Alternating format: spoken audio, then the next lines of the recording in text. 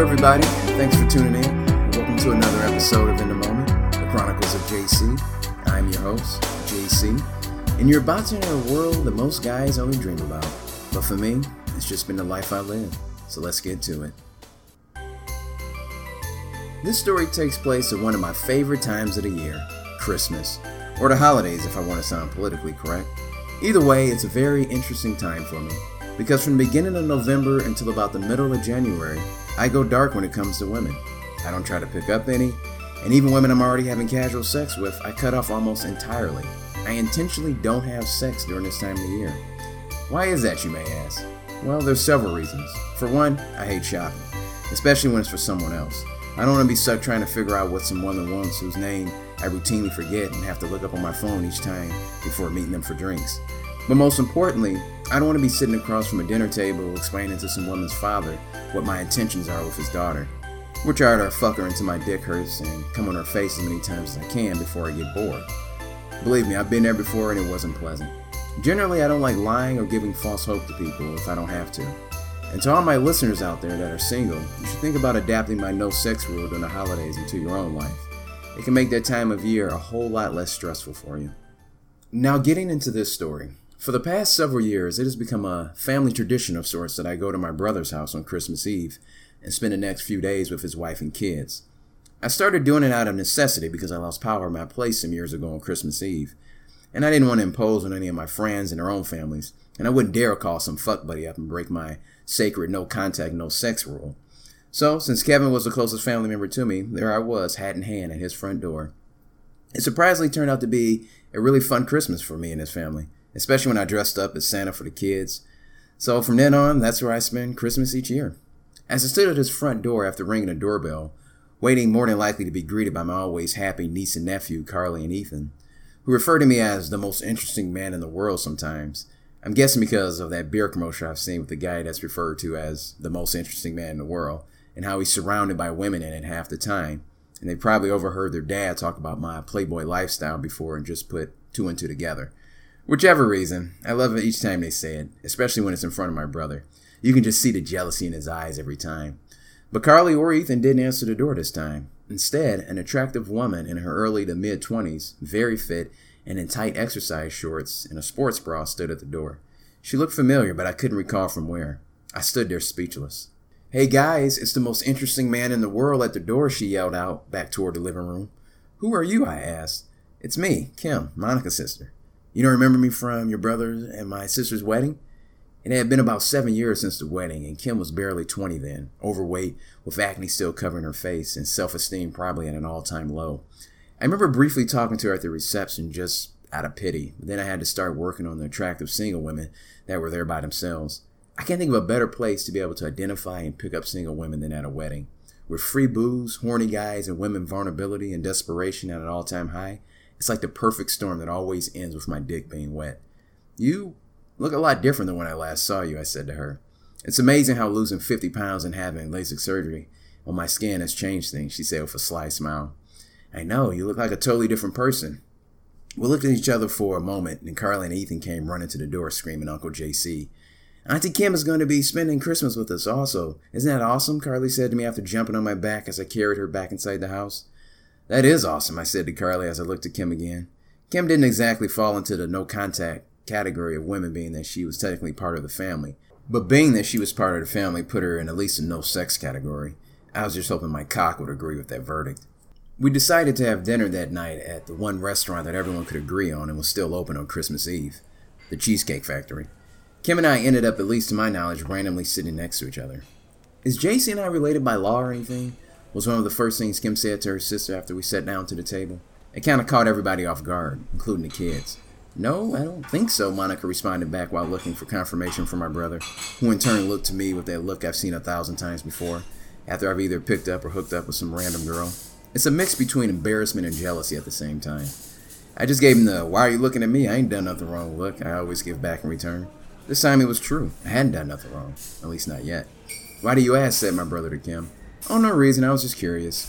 It was in an awkward silence amongst the table, but the kids, thank God, broke the silence by telling me everything they wanted Santa to get them for Christmas.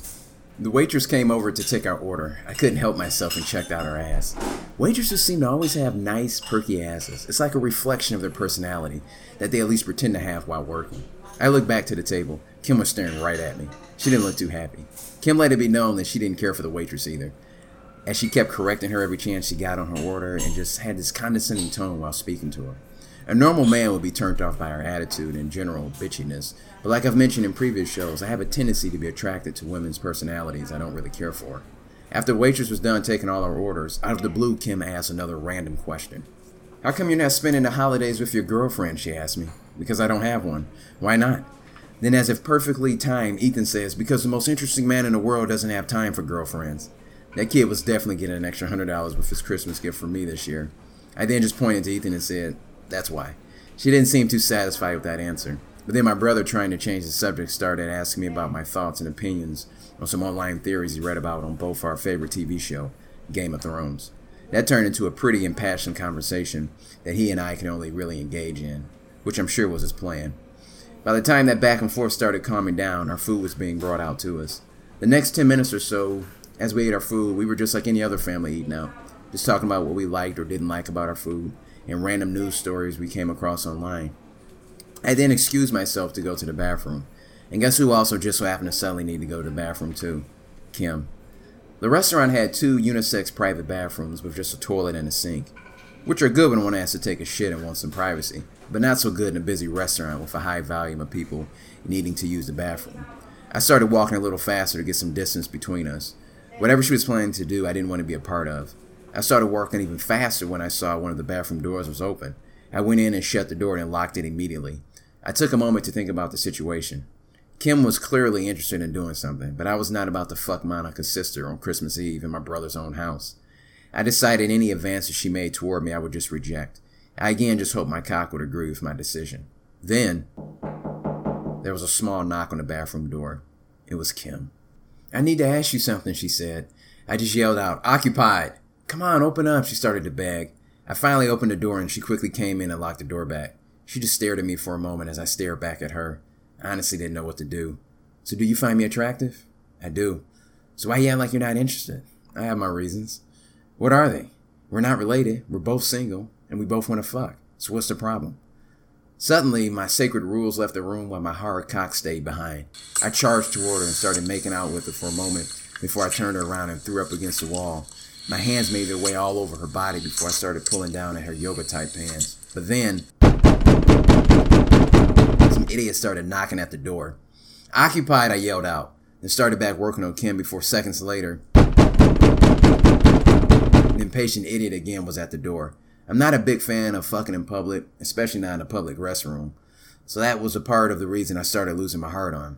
The other was just simply guilt for feeling like I was taking advantage of a younger and mentally unstable woman that lets guys she barely knows fuck them in a public restroom on Christmas Eve. "Why are you stopping?" Kim said to me as I pulled back away from her. "I'm not in the mood anymore." "Is it because of the idiot knocking on the door?" "Fuck him. There's more than one bathroom. We just shouldn't be doing this now. Let's wait until after the holidays. Your sister and brother are literally waiting out there for us to come back. It just doesn't feel right, you know?" Wow. You are the most interesting man in the world.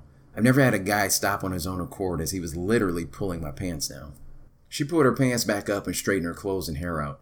As she looked herself over one more time in the mirror, she told me to head out first, because guys always finish up in the bathroom before women. When I returned to the table, my brother and Monica were talking to another couple that was standing at our table like they were on their way out. It appeared that the guy was a coworker of my brother. The timing worked out perfectly, because they didn't even notice once I returned, or several minutes later when Kim returned. The kids were both having some crazy ice cream sundae dessert and couldn't have cared less. The ride home was a little awkward, with Kim occasionally looking over at me for a few seconds, waiting for me to look back. Once we got back to the house, though, it became all about the kids. With my brother and I planning how and when we were going to sneak the toys down from the attic after the kids went to sleep, eat the milk and cookies, and get me into my Santa costume. Monica and Kim were off in the TV room watching a movie. I was just hoping it wasn't true, but they say, you know how women talk about everything, because this would probably be my last Christmas here for sure. But by some Christmas miracle, nothing ever happened. The last thing I remember before falling asleep was feeling full from all the milk and cookies me and my brother had ate, and nice and warm in a Santa costume, complete with the white beard as I sat by the fire looking over at the Christmas tree. I used to get stared at a Christmas tree for hours when I was a kid and never get bored. When I awoke in a bit of a daze, I just saw a woman's head bobbing back and forth in front of me. I remember thinking some guy is getting blown. But as I started to come into focus, I quickly realized that guy getting blown is me, and the woman blowing me was Kim. "What are you doing?" I asked her. She lifted her head up for just a few seconds and said, "Giving you your Christmas gift, Santa," before dropping her mouth back down on my cock. I didn't know how long she had been blowing me, but I was only about a minute or so from coming. "Why are you doing this?" "Do you want me to stop?" she said with a smile as she started giving me a hand job. For me, the boat had already left the dock, and I was at the point of no return. "Huh? Do you want me to stop?" she asked again. She started jerking me off even faster now. "No, don't stop," I finally responded. She dropped her head back down onto my cock and started deep-throating me as I finally came. And because it had been over a month since I actually had sex, I bust a massive load into her mouth that she even started choking on a bit before she pulled off and went over and spit it out in the fireplace. I just sat there with my pants still down, accepting what just happened. "I didn't want to do that," I said to her. "I know. That's why I took it upon myself. How do you feel?" "Like a scumbag." Then we both heard Carly and Ethan getting up. I pulled my red Santa pants back up and made sure the fake beard was on correctly. She wiped out her mouth with her arm, and at first thought about staying, but decided the kids would be wondering what she was doing with Santa alone. So she hurried off to her room. The kids eventually made their way down, and I put on the best show I could considering my current state of mind, with a still semi-hard cock at the time. No one sat on Santa's lap that year. Kim and I did exchange numbers before we both left my brother's house the following day, but I never had any intentions of pursuing a relationship with her. Something just didn't feel right about it. Plus, my brother and Monica, I'm sure, wouldn't have been fans of it. So I rarely responded to her text messages she sent me asking me to hang out, or I would just say I was busy with work. The last thing she sent me was a picture of her and some guy hanging out at the beach somewhere. I guess that was supposed to make me jealous, but I only felt relief that now she was hopefully focusing her attention on someone else. For the first time in a long time, I actually dread the upcoming holiday season this year. I should have never broke my rules. I'll never do that again. Well, that concludes this episode of In the Moment, The Chronicles of JC. If you want to know when new shows are uploaded or any updates on the show, you can go to the show's Twitter handle at The JC Chronicles. And you can email me at thejcchronicles@gmail.com. And remember, always live in the moment.